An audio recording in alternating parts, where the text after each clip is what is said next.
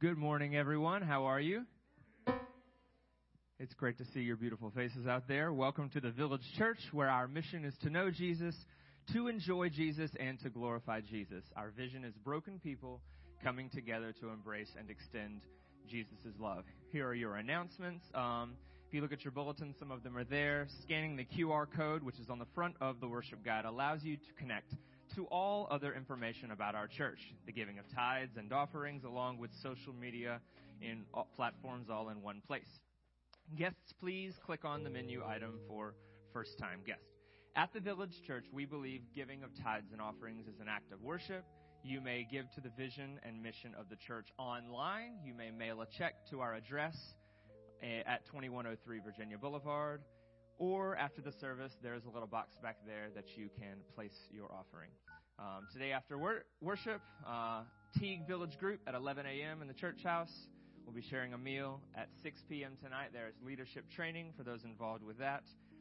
This coming week on Thursday, the Shipman Men's Group will meet at Just Love Coffee at 7 in the morning. And then that afternoon at 5, the Goodson Men's Group in the church house. Next Sunday, we will celebrate communion together, and after the service, the Goodson Village Group will share a meal in the church house.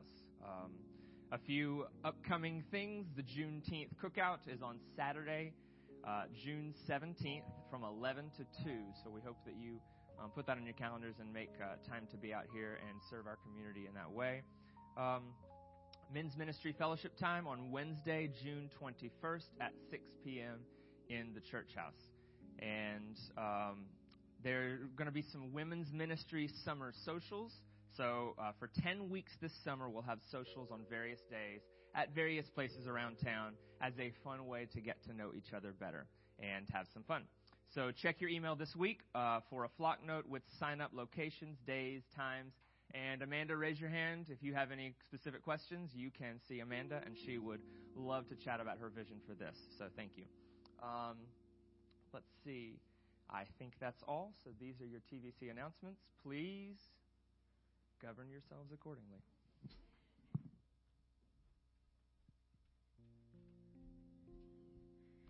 Good morning. I'm here subbing for Patience as she takes some time to soak in the Lord and have a little retreat time this weekend. So I appreciate your patience with me as I lead you.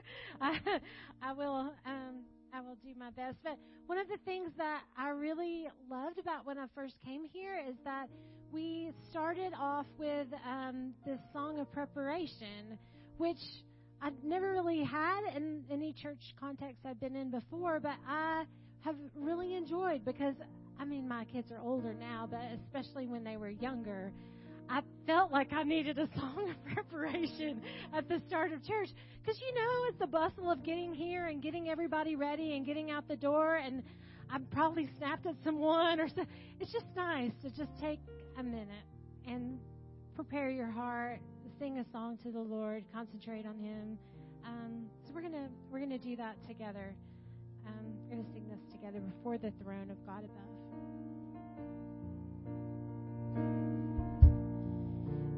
Before the throne of God above, I have a strong and perfect plea, a great high priest whose name is love, whoever lives and pleads for me. My name is graven on His hands. My name is written on His heart. I know that while in heaven He stands, no tongue can bid me thence depart. No tongue can bid me thence depart. When Satan tempts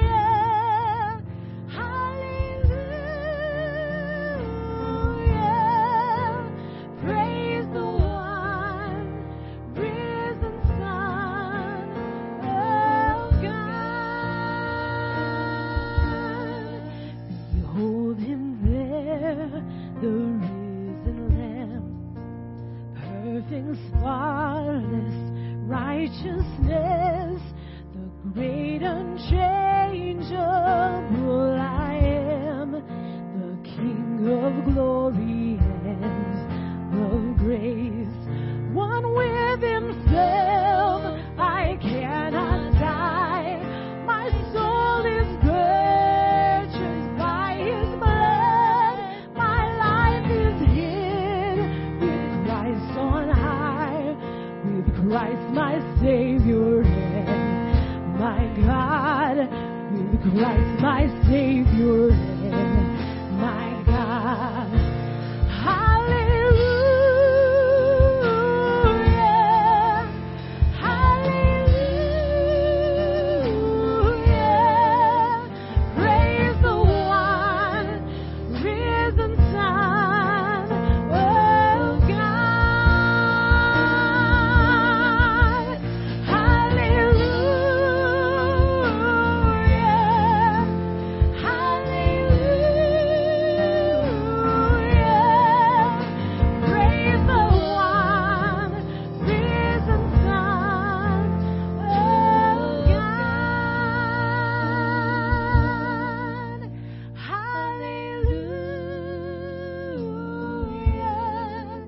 Hallelujah,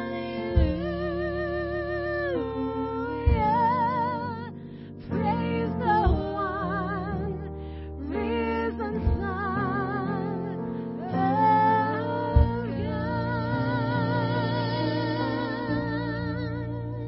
Amen. Amen. If you don't mind getting your guide and standing with me as we do our call to worship, it comes from Psalm 68, 32 through 35. I'm going to read the leader portion, and then it'll have people, and we'll all do that section together. O kingdoms of the earth, sing to God. Sing praises to the Lord. To him who rides in the heavens, the ancient heavens, behold, he sends out his voice, his mighty voice. Ascribe power to God, whose majesty is over Israel and whose power is in the skies. Awesome is God from his sanctuary, the God of Israel. He is the one who gives power and strength to his people. Blessed be to God. Amen.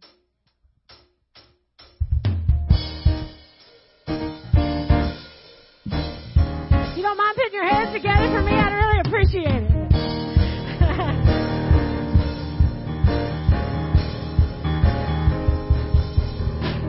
You were good and your mercy endureth forever. Lord, you are good and your mercy endureth forever. People from every nation, people from every nation and tongue, from generation to generation, we worship you.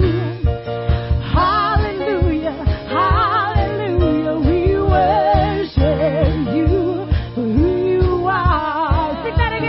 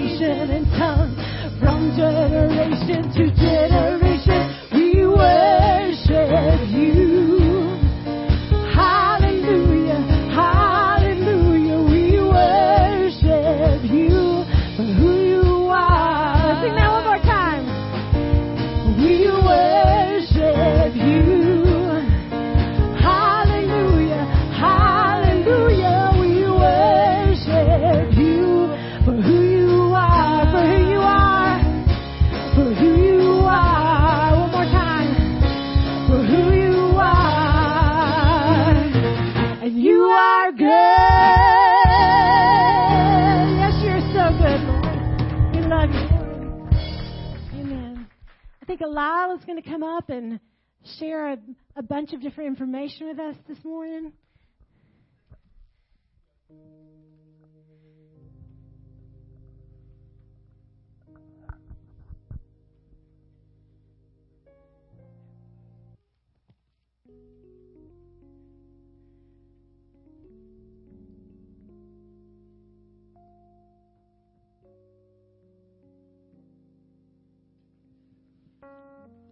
Thank you so much, Tish, for leading us in worship.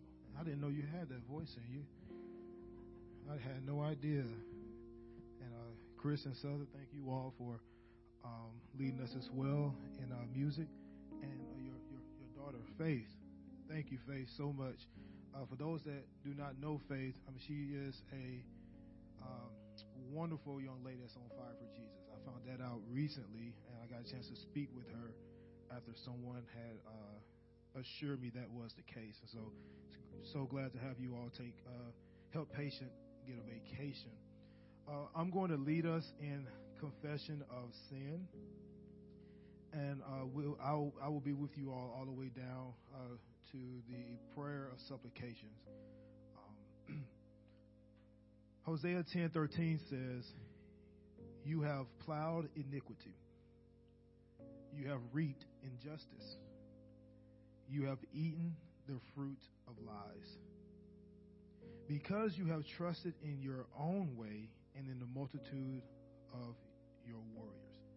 Let us go to God and silently repent for our sins.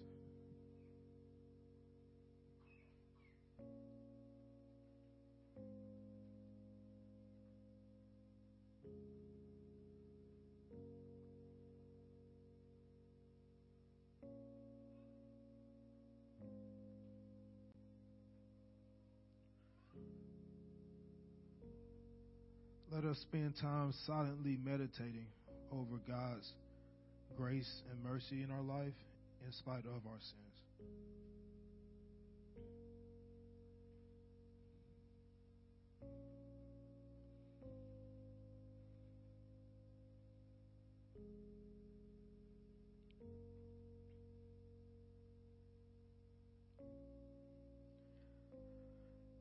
Now receive this assurance of pardon from Romans 5, verses 1 through 2. Therefore, since we have been justified by faith, we have peace with God through our Lord Jesus Christ. Through him we have also obtained access to faith into this grace in which we stand, and we rejoice in hope of the glory of God. Amen.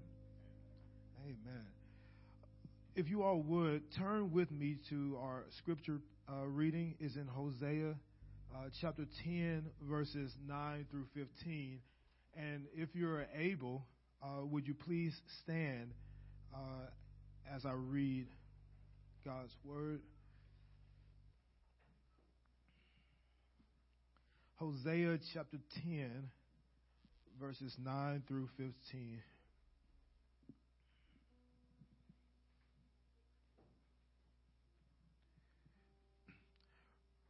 From the days of Gibeah, you have sinned, O Israel. There they have continued. Shall not the war against the just overtake them in Gibeah? When I please, I will discipline them, and the nations shall be gathered against them when they are bound up for their double iniquity. Ephraim was a trained calf that loved to thresh, and I spared her fair neck. And I will put Ephraim to the yoke. Judah must plow. Jacob must harrow for himself. Sow for yourselves righteousness, reap steadfast love. Break up your fallow ground, for it is the time to seek the Lord, that he may come and rain righteousness upon you. You have plowed iniquity. Thus you have reaped injustice. You have eaten the fruit of lies, because you have trusted in your own way and in the multitude of your warriors. Therefore, the tumult of war shall arise among your people, and all your fortresses shall be destroyed, as Shipman destroyed Beth Arbel on the day of battle. Mothers were dashed in pieces with their children. Thus it shall be done to you, O Bethel, because of your great evil. At dawn, the king of Israel shall be utterly cut off. Thanks. This is the word of the Lord. You may be seated.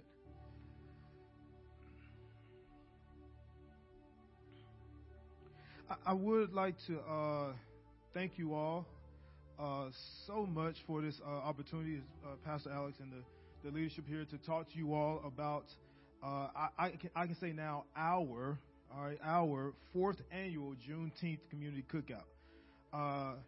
Now, for those that don't know, this started off in 2020, the summer of 2020, 21, 20, all right. With me, if you all remember, that's when COVID started shutting things down, the March of that year. And what a lot of people started doing was supporting small businesses the best they could. So they was eating out a lot. We was eating out a lot. And I realized how much money I was losing with my family. So what I decided to do was to invest in a grill.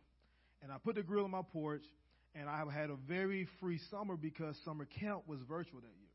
All right? And so I said, I'm going to feed me, my family, and the kids that was coming to the church almost every day during the summer that year. And so I would put on as much hot dogs and burgers as I could afford each day, and we would eat. And the mailman would stop by, the FedEx drivers, they would drive by, they would come get some steak off the grill with permission. I gave it to them. They didn't just take it. Chicken, and I got a chance to develop. So what happened was, my wife and I, we had already been discussing Juneteenth before it became well known as a federal holiday. A lot of people actually had, in some ways, observed it, maybe in their own small ways. And I said, I know what I want to do.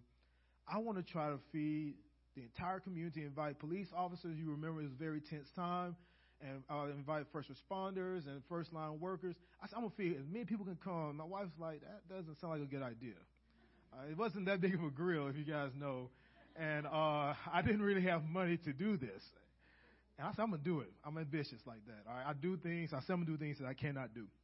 Well, what happened was, as I started advertising and asking for support, the Village Church was the first entity, all right, to say, we want to get behind you on this. How can we help? And then I started receiving donations from literally all across America. I had money coming in from people that lived in California, all the way to New York, helping to support this. And then one of the seminaries that I teach at, Birmingham Theological Seminary, said, we want to come up, help you cook. We want to bring another grill, and we want to see how we can help financially. And then I have a good friend, as you all see on the flyer now, named Deke Damson, who used to be over the Honda dealership, that said, I want to support as well. Well, now, fast forward, because I now know for sure through the leadership of these entities that we have support, and I've turned it over really to say this is a church, this is our thing now as a church and not just me trying to do this. I'm able to say that we have sponsors that are on the flyers. We have official signs. I had a graphic designer that in the past, I would have to stay up late at night the day before and get some poster board from Dollar Tree and try to make these beautiful signs. And they were wonderful, y'all. They were wonderful. They were, I mean, if you knew my skills and you saw the result, you would say that is excellent, all right? But I have a graphic designer now, and so she created the flyers, she created the banners, we're going to have a flag out, and we're going to have road signs out. And so I didn't have to worry about that this year. We're also going to have 2 bounce houses for the event. I was able to, the young lady that supported our church picnic, she also gave us a really good deal on 2 bounce houses for this event. And this is all because the Village Church, and again, I want to acknowledge the sponsors, Damson Family Fund and Birmingham Theological Seminary, say we want to make this bigger and we want to make this as best as we can. So that is that. Well, the question comes around now. It's the time for the question from the Village Church, which is, how can we help? How can we help? this is going to sound too simple to be true, but this is the best way you all can help. There's going to be, on social media, on Facebook, there's going to be, from my page, Lyle Lee, if you don't know my name, there's going to be an event created on Facebook. So if you're on Facebook, say whether or not you're going to attend the event, and whether or not you're coming or plan to come, share the event. The second way is you have flyers on both the Village Church's website and my website on Facebook. The best way to support is to share it. And then lastly, everyone should have gotten, or if you don't, there's more in the back, a paper invitation. So what I want you to do is remind yourself of the occasion and then give it to someone, a family, a friend, a coworker, or someone in your neighborhood. So really the best way you can help support this year is to help advertise it. And that comes through inviting your neighbors. So even if you live 20, 30 minutes away, just invite them and just see if they'll come. We have no problem with the food. We have plenty of food. We have no problem getting rid of the food.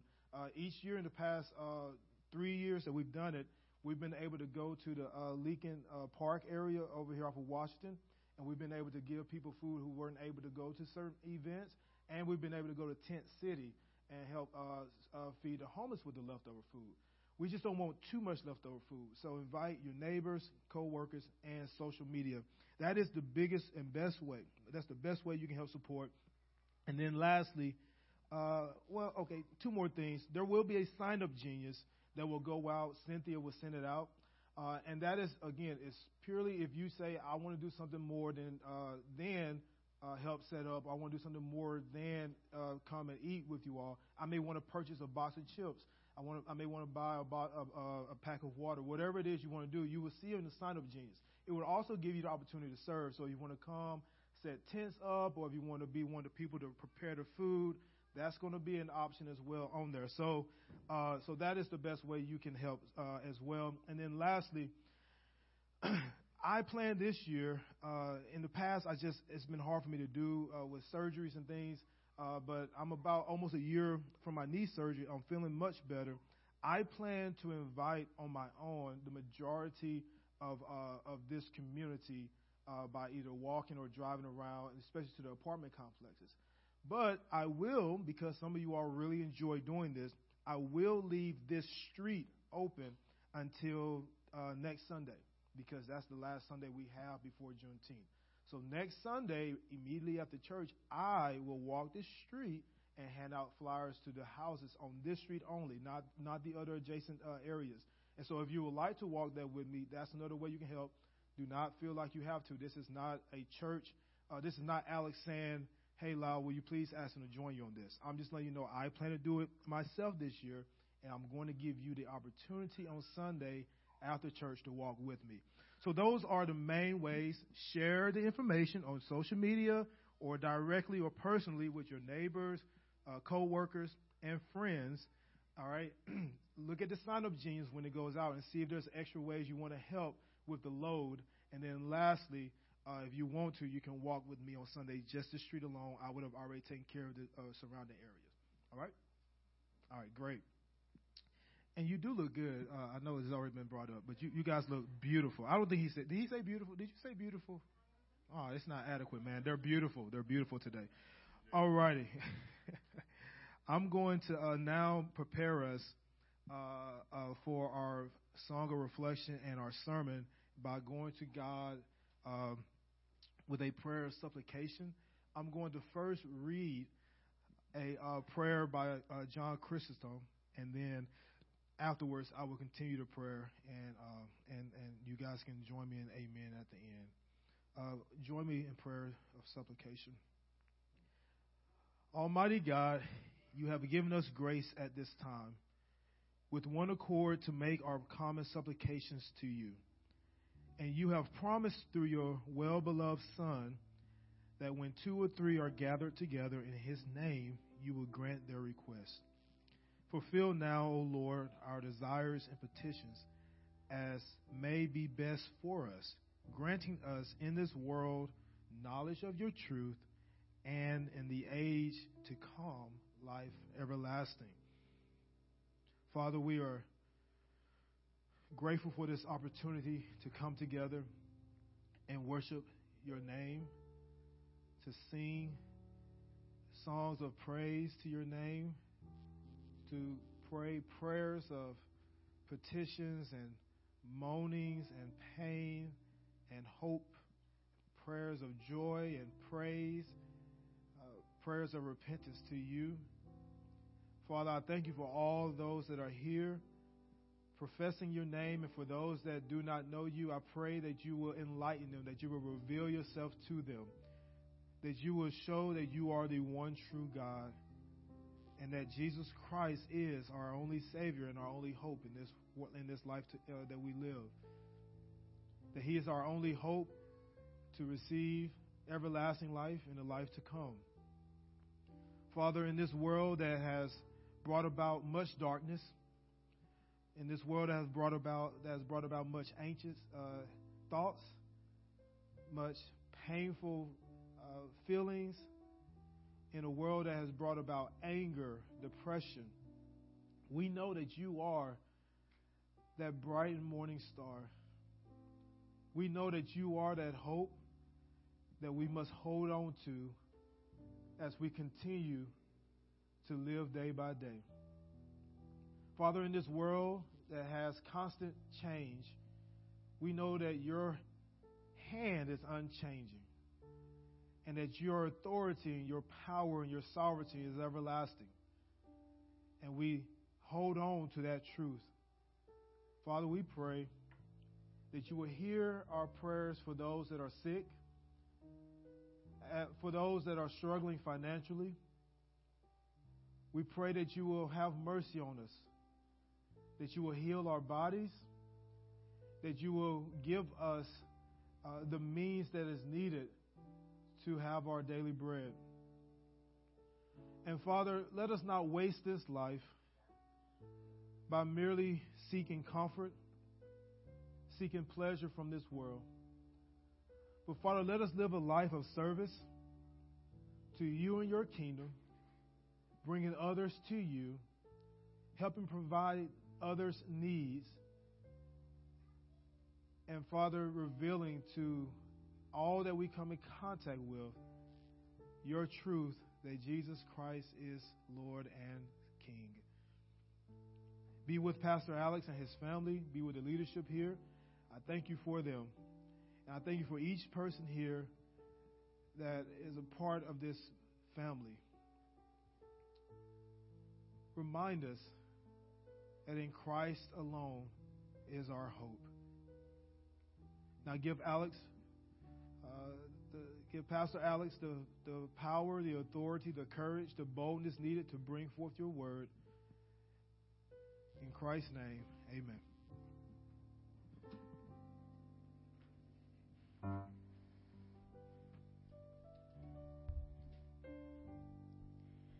When Faith was little, she went through a season of just wondering, is God really real? I know that you teach me this stuff, but is he really real? I have these moments of doubt. She was pretty small, but she asked pretty big questions. And as a family, I don't remember if it was the top of Cecil Ashburn or Monte Sano, but we went up so we could look down and see the city and see just that beautiful view. And I was like, look at all that, honey. Look at all that he has made. When you have moments, you're going to have moments of doubt. You're human. You're going to have moments of doubt. But when you have those moments, get out there and look at all that he has made, because it really helps you put in perspective how big he is, how amazing he is, and how real he is. We went on vacation this last week, and we were walking the Brooklyn Bridge, and just to see all those lights at night of Manhattan, and just thinking that all those lights are, almost representative of all the people that are in this place, and that he is great over all of it. You feel so small in the midst of all that bigness, but he is even bigger still and more in control, and the fact that he loves us in the midst of all of that. It is an amazing, great thought. So if you don't mind standing and singing this old hymn with me and just considering his awesomeness, let's do that together.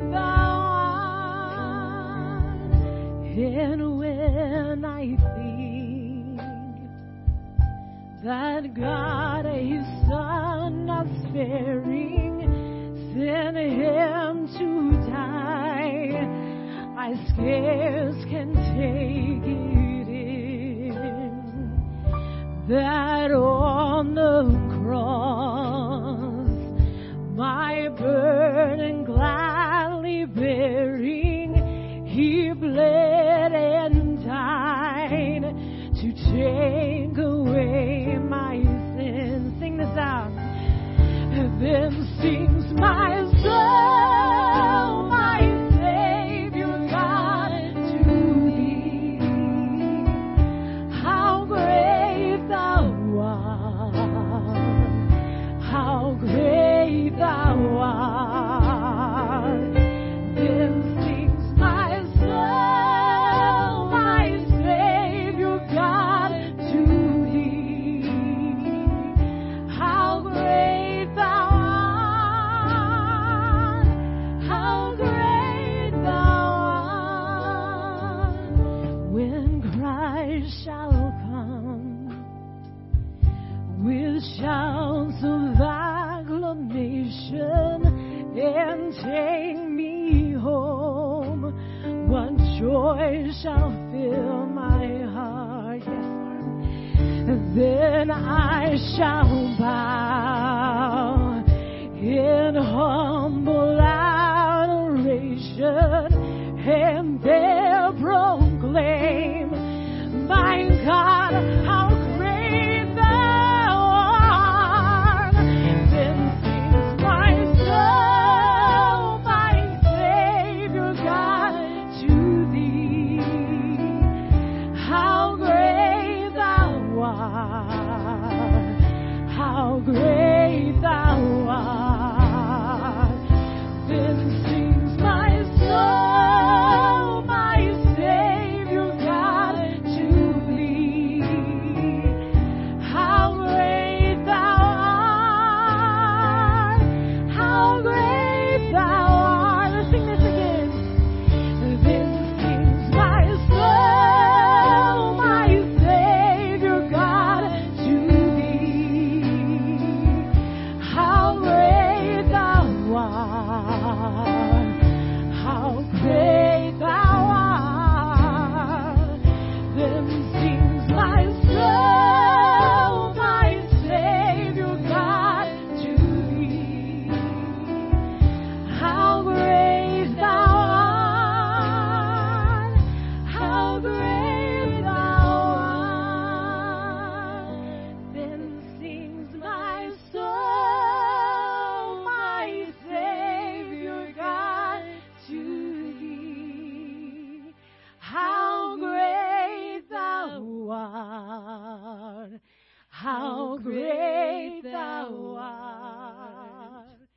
Then sings my soul, my Savior God, to Thee. How great Thou art! How great Thou art!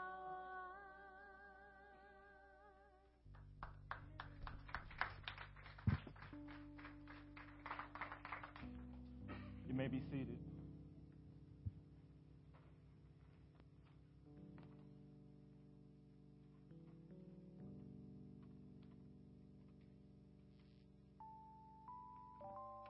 I'm turning on the fan up here in case you're wondering, because I'm going to start sweating here in a minute. All right. Well, we sang that hymn, but do we believe it? Do we believe in our heart of hearts how great Thou art? Or is it just words that we're singing? So it has to be in our hearts, saints. Let it be in our hearts and ask the Holy Spirit to help our unbelief. I was presented with an opportunity one Sunday evening when I was 13 years old. I had an opportunity to be patient or impatient. I had an opportunity to do the right thing or to do the wrong thing. You see, I wanted my mom to take me to get a haircut on that particular Sunday evening. For school was the next day, and a fresh haircut was needed. And my mom said no. She wasn't going to take me. I had to wait until someday during the upcoming week. And boy, I didn't like that decision. Anger and frustration, rose up in me like waves in the sea. And remember now, I was presented with an opportunity. This is opportunity for me as a 13-year-old. I could be patient, or I can be impatient. I could do the right thing or do the wrong thing. I chose the latter. I was impatient, and I did the wrong thing. I, an inexperienced 13-year-old, decided to cut my own hair. I had no clue what I was doing. I was just mad and I wanted my hair cut. So I got the clippers and I went into the bathroom and I plugged them into the outlet and I turned them on and I started cutting my overgrown hair without a clipper guide. And if you are a barber, you know you got to have guides on the clipper. And y'all, what I did to my hair that Sunday evening was a massacre. It was a crime scene, and I jacked myself up. It was horrible. When I looked in the mirror, I realized mistakes were made, and I made them. My siblings, they laughed at me, and they ran and told my mom what I did, and my mom was so upset, but she was merciful. Do you know why she was merciful? She could have sent me to school looking like that. But she had grace, and she let me go stay at my grandmother's house. And so I stayed there, and when she got off work, she took me to the barber. And when the barber took off my hood, he was like, "Boy, what did you do to your hair?" And so I had a bald head for 2 weeks, all because I was impatient and I did the wrong thing. Have any of you ever been presented with such an opportunity? To be patient or impatient, to do the right thing or to do the wrong thing. The people of Israel, they were presented with such an opportunity to be patient or impatient, an opportunity to do the right thing or to do the wrong thing. TVC Saints, I want to invite you to open your Bible or your Bible app to Hosea chapter 10. The text this morning is verses 9 through 15. That's Hosea chapter 10, verses 9 through 15. Disregard the title that's in your worship guide. So that title has changed. And that title, the new title is Do the Right Thing. Do the right thing. The big idea is this. The Lord God gives his people the opportunity to do the right thing or to do the wrong thing. He gives his people the opportunity to do what's right or to do what's wrong. But do we believe it? Please join me in asking the Holy Spirit to bless the preaching of the word. Holy Spirit, you are our counselor, our helper, the deposit that guarantees our future inheritance.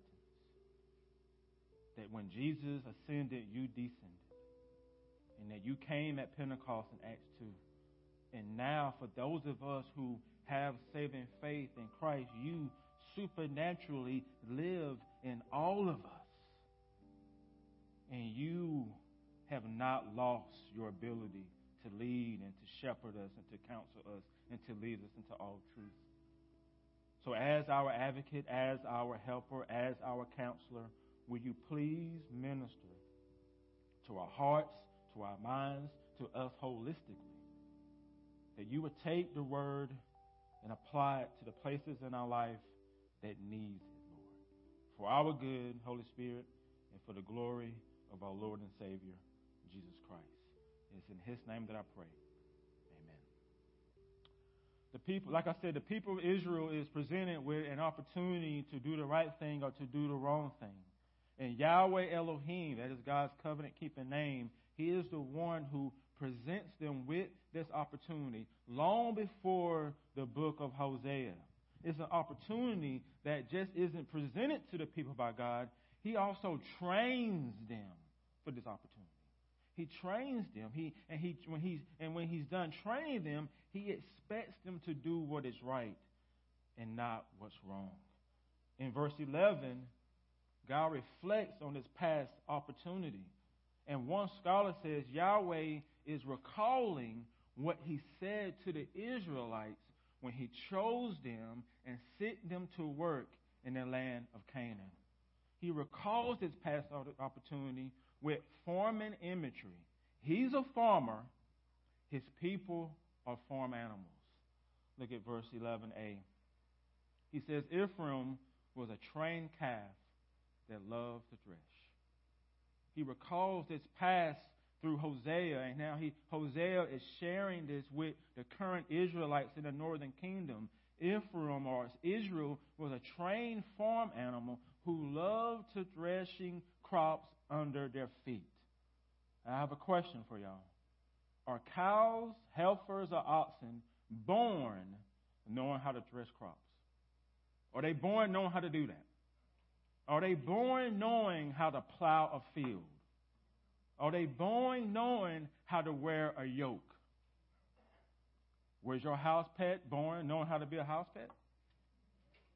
You have to train them. You have to train them. The same is true for farm animals. They have to be trained, instructed, and taught by a farmer.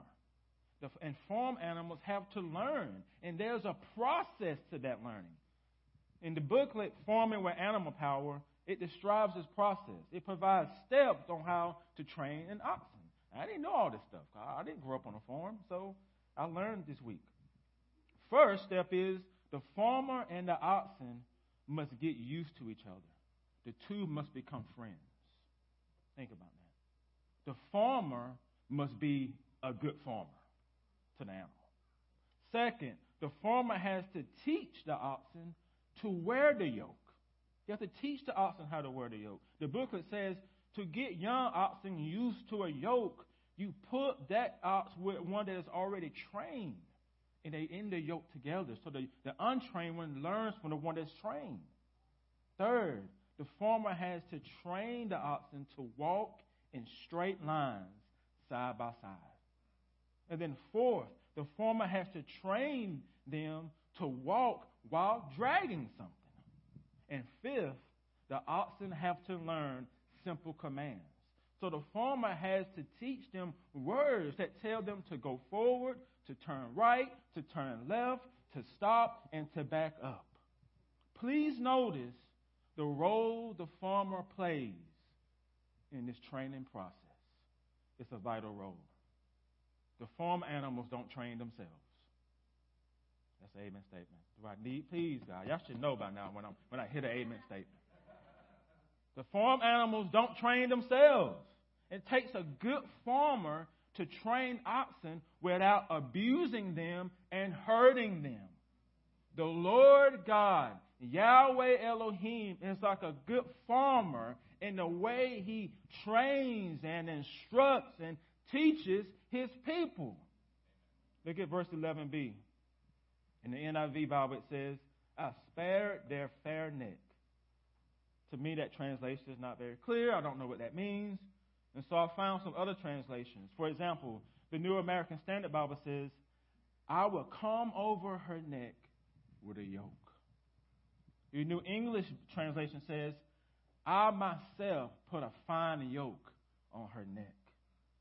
And Professor Felipe Ramirez translation says, I laid a yoke on her good neck. TBC saints and guests, please understand that this particular yoke is not judgment. I know it reads that way in some of your translations, but that's not what's happening here. It's not punishment. This yoke is good. Yahweh, the Lord Himself, places Himself over the neck of His people. It's His yoke. He's teaching them how to wear it. Remember, Ephraim was a trained calf, and they did not train themselves. When he called them out of Egypt, out of slavery, he had to teach them how to be his people. They didn't come out knowing what to do. He had to teach them every step of the way. He trains them like a good farmer. And after putting the yoke on their neck, he says he harnesses Ephraim. But what in the world is a harness? Well, a harness, again, I did a lot of learning. I still don't know how to farm, but I did a lot of learning. A harness is a set of straps used to fasten oxen to a plow, controlled by a driver. So Yahweh Elohim, he's preparing his people to be able to work in the land of Canaan. That's what he's doing. He places his yoke around their neck. Then he harnesses them to a plow so that they can work their land together. Look at verse 11c. He says, I shall harness Ephraim. Judah must plow. Jacob must harrow for himself. The verbs to plow and to harrow are two farming tasks done by oxen. The farmer assigns the responsibilities to them. But what does it mean to plow? What does it mean to harrow? Again, I'm not a farmer, nor I'm a son of a farmer, so I had to do some research. Plowing and harrowing are both involved in preparing soil for planting. Both are used when tilling the earth. The plow is primary, the harrow is secondary. Both are used in turning the top layer of the soil over, but yet there's a difference in how they do it. According to Track the News, if you want to, again, learn more about this stuff, you can go to trackthenews.com.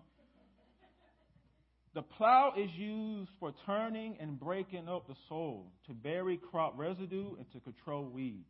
It's the primary operation in the field to cultivate any crop. It also tills the soil to a greater depth than the harrow. As a result, lumps of soil remain after their operation. So after you plow, then you come back with the harrow. It's used to break up the soil and to smooth it out. So the harrow is used to smooth the ground surface, to break up the lumps of left over from the plowing. TBC Saints, Israelites are to plow and to harrow the land in Canaan for their good and for Yahweh's glory. They are being prepared to sow the soil in the land of Canaan, tilling the soil deeply, uprooting the roots, smoothing the ground surface, and covering the seeds with soil. And so here is what God is recalling in verse 11. He's recalling the conquest of Canaan in these verses. That's what he's recalling. That's the opportunity that he presented to the Israelites generations ago. And that's what he's training and preparing them to do. And the conquest of Canaan can either be done the right way or the wrong way. They have the opportunity to do the right thing or to do the wrong thing in Canaan. I lost my place. All right, here we go. 2 more questions I have for y'all.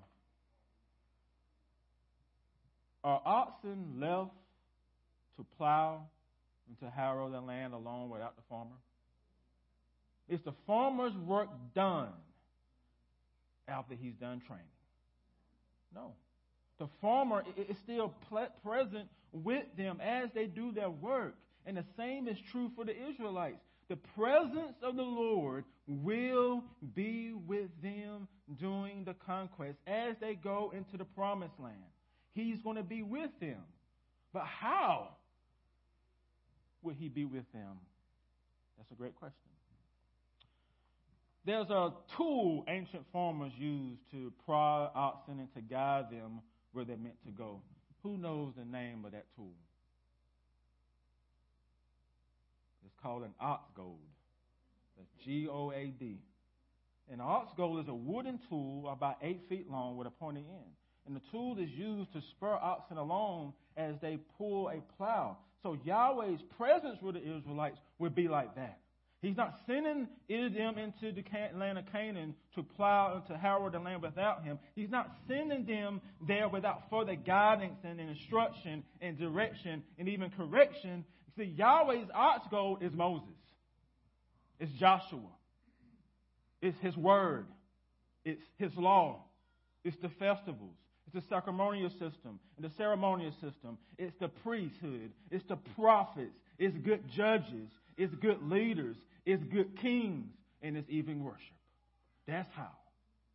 And y'all, the Israelites are given everything they need to do the right thing in the land of Canaan.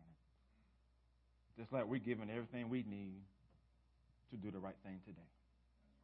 The Lord graciously gives them everything they need to sow rightness in the land and not wrongness. Verse 12 says, in verse 12, the Lord recalls the rightness he wants the Israelites to sow, to weep, and to till. Listen to these instructions he gives. He says, sow for yourselves righteousness. Weep steadfast love. Break up your unplowed ground. These are three imperatives given to the Israelites of old.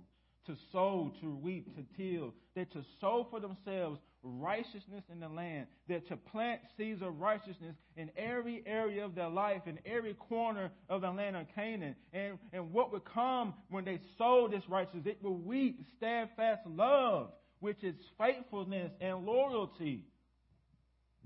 Scholar Felipe Ramirez says, the virtues of righteousness and steadfast love are to be guidelines that govern the actions of the people. And till for yourselves that untilled soil stresses the people's accountability for their own actions. TV saints, I guess the Israelites are sent to the land of Canaan to cultivate it with righteousness and steadfast love.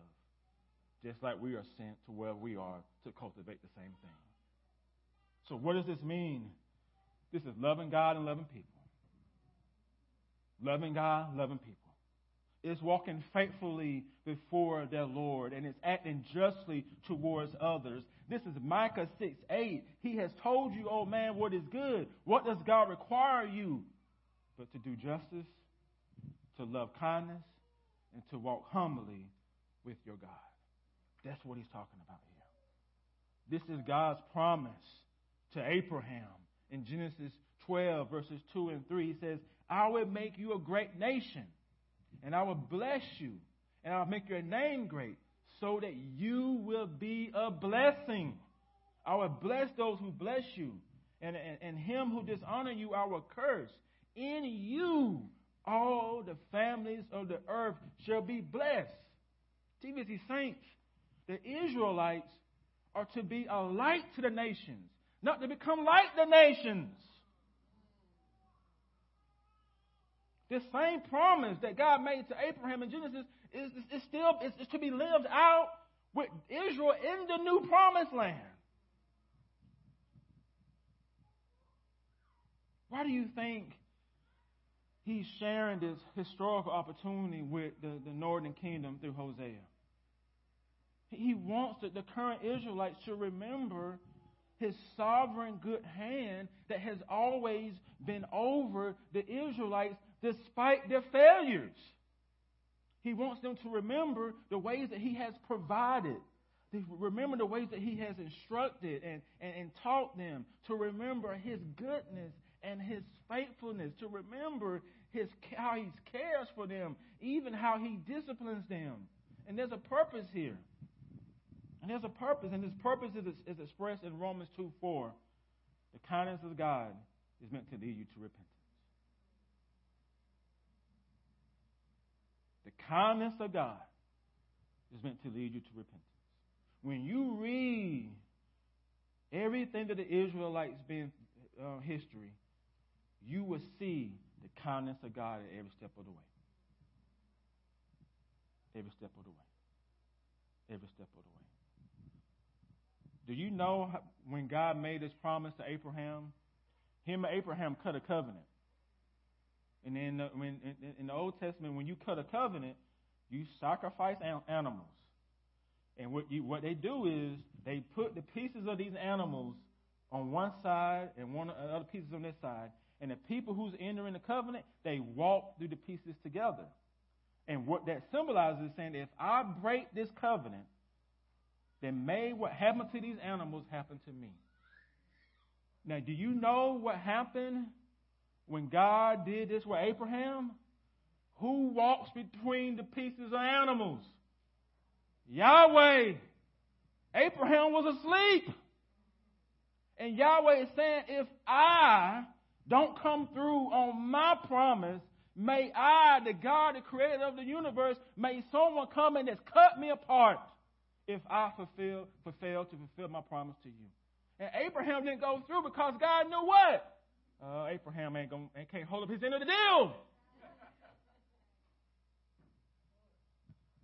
So God has still been faithful to them. Remember it. This is also is expressed in 2 Peter 3. Peter says, the Lord is not slow to fulfill his promises, as some count slowness, but is patient towards you, not wishing that anyone should perish, but all should reach repentance. So in light of verses 11 through 12, Hosea once again extends an invitation of repentance to the northern kingdom that they might be healed. Look at verse 12d. For it is time to seek the Lord, that he may come and rain righteousness upon you. He is telling them right now, in light of what I'm telling you, seek the Lord. That is him saying, repent, confess, return home, and let him rain upon you his righteousness. But as we know, the northern kingdom keep refusing to confess and repent. Just like their forefathers. Just like the Israelites of old who left the conquest incomplete. You do realize they didn't complete the conquest. It was left incomplete. Who did the wrong thing instead of doing the right thing, who sowed wrongness in the land instead of rightness. The Israelites of old and the current ones did not sow righteousness, and they did not weep steadfast love. The actual result of their work is presented in verse 13. Look at verse 13. It says, you have plowed iniquity. You have wept injustice. You have eaten the fruit of lies. These words are historically true for the Israelites. The Israelites of old plowed iniquity, wept injustice, and ate the fruit of lies. If you were here last week, I preached about how the fear of King Jeroboam I led him to sow the seeds of his own destruction and the seeds of the destruction of the northern kingdom. His failures to do the right thing 200 years earlier finally catches up with the 10 tribes of the northern kingdom in Hosea. But now, all the blame cannot be on Jeroboam I. The problems in the northern kingdom were problems among the Israelites while they were still nomads. They were problems before the kingdom divided. They were problems among the Israelites before they became a nation with a monarchy. Look at verse 9. It says, from the days of Gibeah you have sinned, O Israel. There they have continued. Shall not war against the unjust overtake them at Gibeah.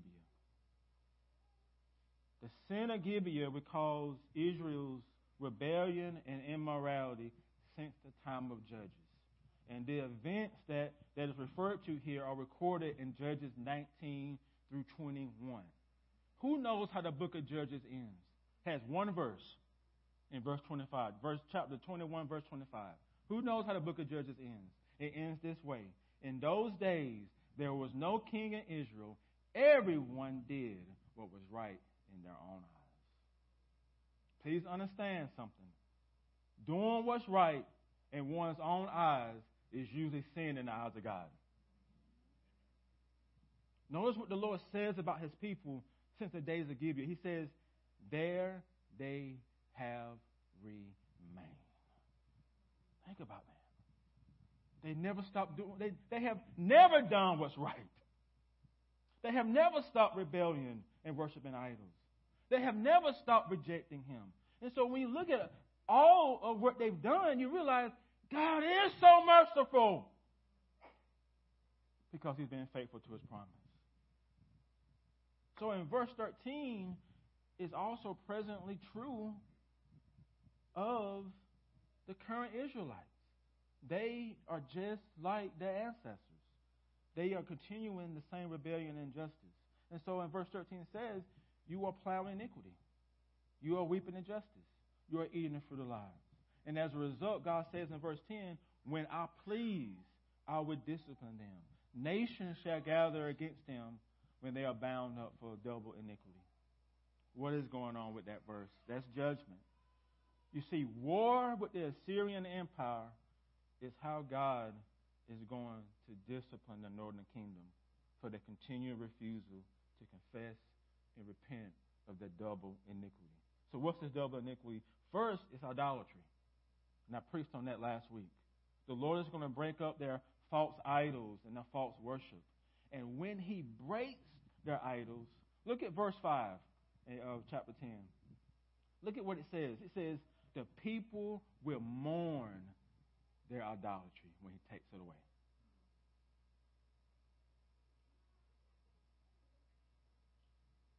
When you ask God to break your idols, it's going to hurt. So be careful by asking that prayer. And some idols that He breaks, we're going to mourn for them.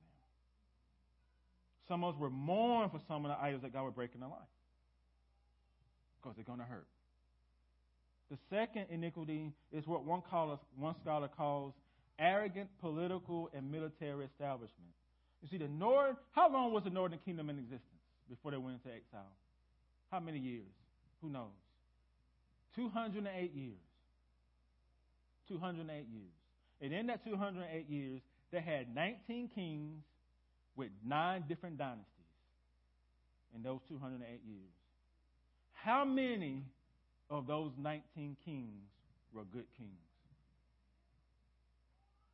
This is congregation participation time. How many were good? They had 19 total in 208 years. How many of them were good kings in the northern kingdom? 0. 0. 0. All 19 kings of the northern kingdom did what was evil in the eyes of the Lord God.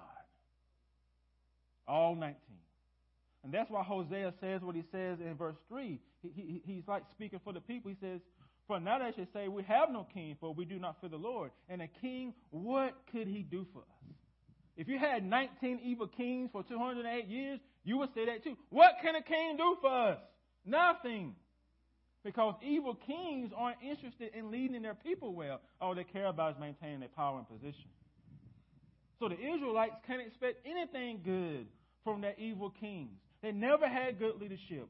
What they had is God still moving and providing in the midst of the evil kings. All that history is covered in 1st and 2nd Kings and 1st and 2nd Chronicles. It's all there. So what did these kings do? These kings are guilty of arrogant politics. They swear falsely and they enter treaties with foreign countries. That's just sin.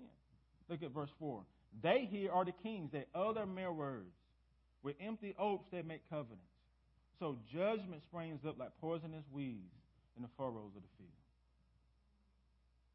And next, these kings are guilty of trusting in military establishment. That's what you see in verse 13. It says, you trusted in your own way in the multitude of your warriors. Listen, the citizens don't put warriors together. That's the monarchy. That comes for the king. So the king is trusting in his own way. The monarchy trusts in their own way. They're trusting in the military. It's not Yahweh. And as a result, the monarchy and the current king of the northern kingdom will not escape what's coming. The current king will be dethroned, and he will be imprisoned in Assyria. Verse 7 says, Samaria's king will perish like a twig on the face of water. And verse 15 says, at the dawn, the king of Israel will be utterly cut off. That's the same person. Who is this king? Hosea. This is the last king of Israel. And this is the king who is cut off and imprisoned in Assyria. And this history is recorded in 2 Kings 17. 2 Kings 17. Now, I know the logical question that many of us should have is, where is Jesus here? Right?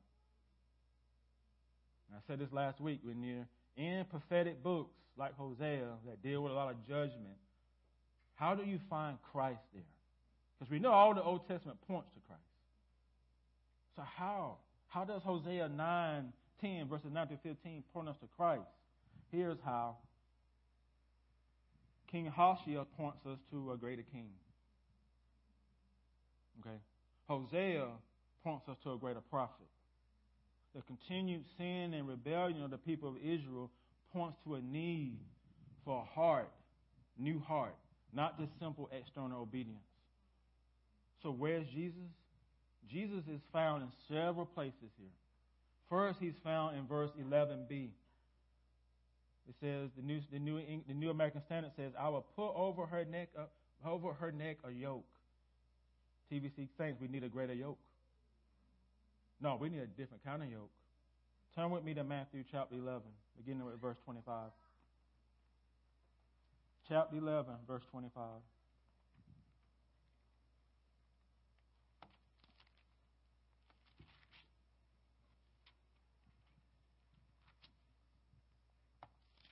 Let me know when you get there.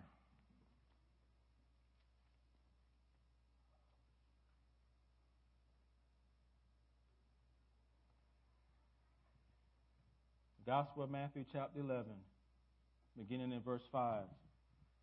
At that time, Jesus declares, "I thank you, Father, Lord of heaven and earth, that you have hidden these things from the wise and understanding and revealed them to little children. Yes, Father, for such was your gracious will. All things have been handed over to me by my Father. No one knows the Son except the Father, and no one knows the Father except the Son, and anyone to whom the Son chooses to reveal him. Come to me, all who labor and heavy laden. I will give you rest. Take my yoke upon you and learn from me, for I am gentle and lowly at heart, and you will find rest for your soul. For my yoke is easy, my burden is light." Jesus is the farmer who does all the right things for us. He plows and hollows in a way that we never could. Why? Because he's the one who perfectly fulfills all the requirements of God's law on our behalf. Everything the people of Israel failed to do, Jesus did. Perfectly. And he suffers in our place for all the wrong things we have done, we are doing, and will do. Jesus is the yoke of Hosea 10, verse 11b. He's your yoke. Where else is he found in Hosea 10? He's found in verse 12. "For it is time to seek the Lord, that he may come and rain righteousness upon you." How does God rain righteousness on us? How does he rain righteousness on us? 2 Corinthians 5, verse 21. "For our sake, he made him who knew no sin to become sin, so that we might become the righteousness of God." He's all in the Old Testament. Just got to know where to look. He is our yoke and he is our righteousness. That is Jesus. And so for us, when we are going out living as beloved sons and daughters in Christ, he has given us all that we need to live faithfully before him as beloved sons and daughters. He's given it all to us through his finished work of his Son and through the Holy Spirit that lives in each and every one of you who have saving faith in Christ. So what this means is we can never leave here saying, God has not given me what I need. Yes, he has. And much, much more. And he's given that to you in community. Because remember, in a yoke, there's usually two oxen in there together. It's in community. We do it together in Christ. Let us pray. Lord Jesus, thank you for being a different kind of yoke. Thank you for being the righteousness that the Father has reigned upon us, that has been imputed to us through your sacrifice. You take away all of our sin. You give us all of your goodness. And so through you, we can live faithfully. Not perfectly, but we can live faithfully through the Spirit who lives in each and every one of us who have saving faith. And I pray for anyone here, young or old, who does not have faith in Christ, who has not made a profession of faith. I pray, Holy Spirit, that maybe something in the Word today, or a song, or a scripture, or a prayer, that maybe you are moving in that person's life. I pray that that person will come and speak with me after the service, and we can talk more about what it means to have saving faith in Jesus. I pray, Father, as we go out about our day, that you will watch over us, that you will sustain us.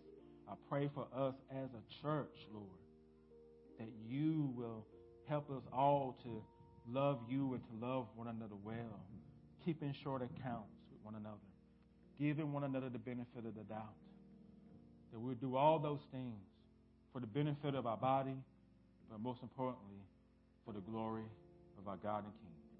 It's in Christ's name that I pray. Amen. Saints, will you please stand as we close our service?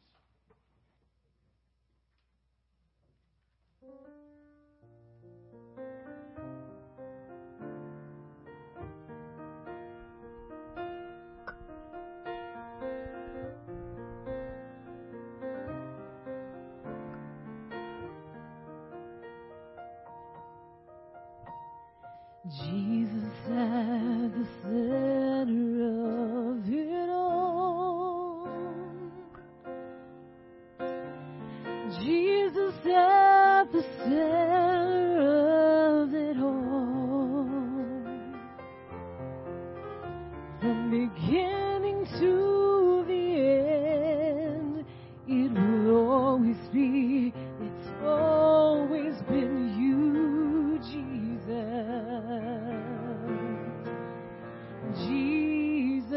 and nothing else matters. Nothing in this world will do.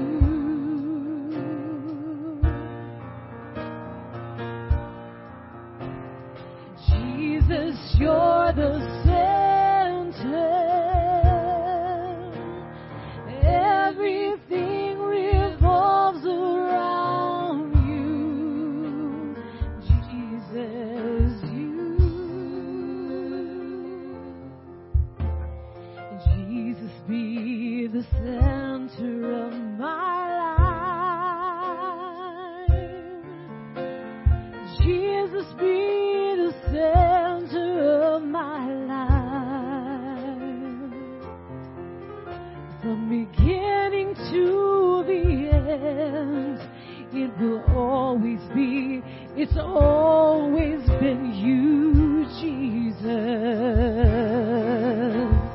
Jesus, and nothing else matters. Nothing in this world will do.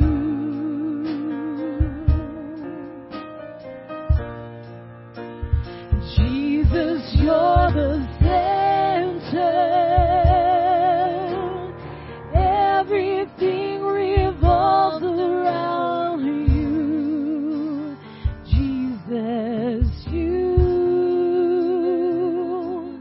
From my heart to the heavens, Jesus, be the center. It's all about you.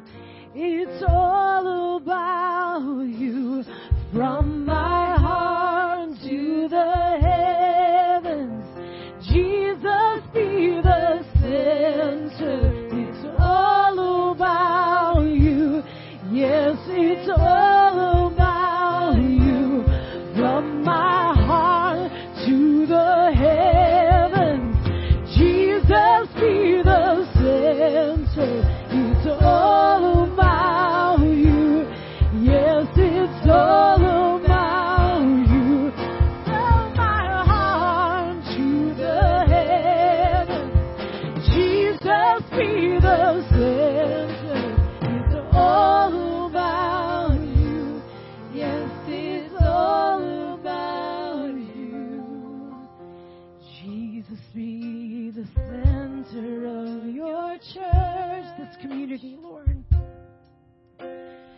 Jesus, be the center of your church. And every knee will bow, and every tongue shall confess you, Jesus. Jesus, sing his name again. Jesus, Jesus, do that again. Jesus, Jesus, and nothing else matters. Nothing in this world will do.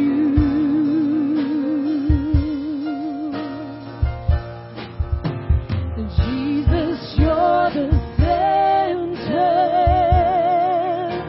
and everything revolves around you. Jesus, Jesus at the center of it all. Jesus at the center of it all. From beginning to the end. From beginning to the end. It will always be. It's always been you, Jesus.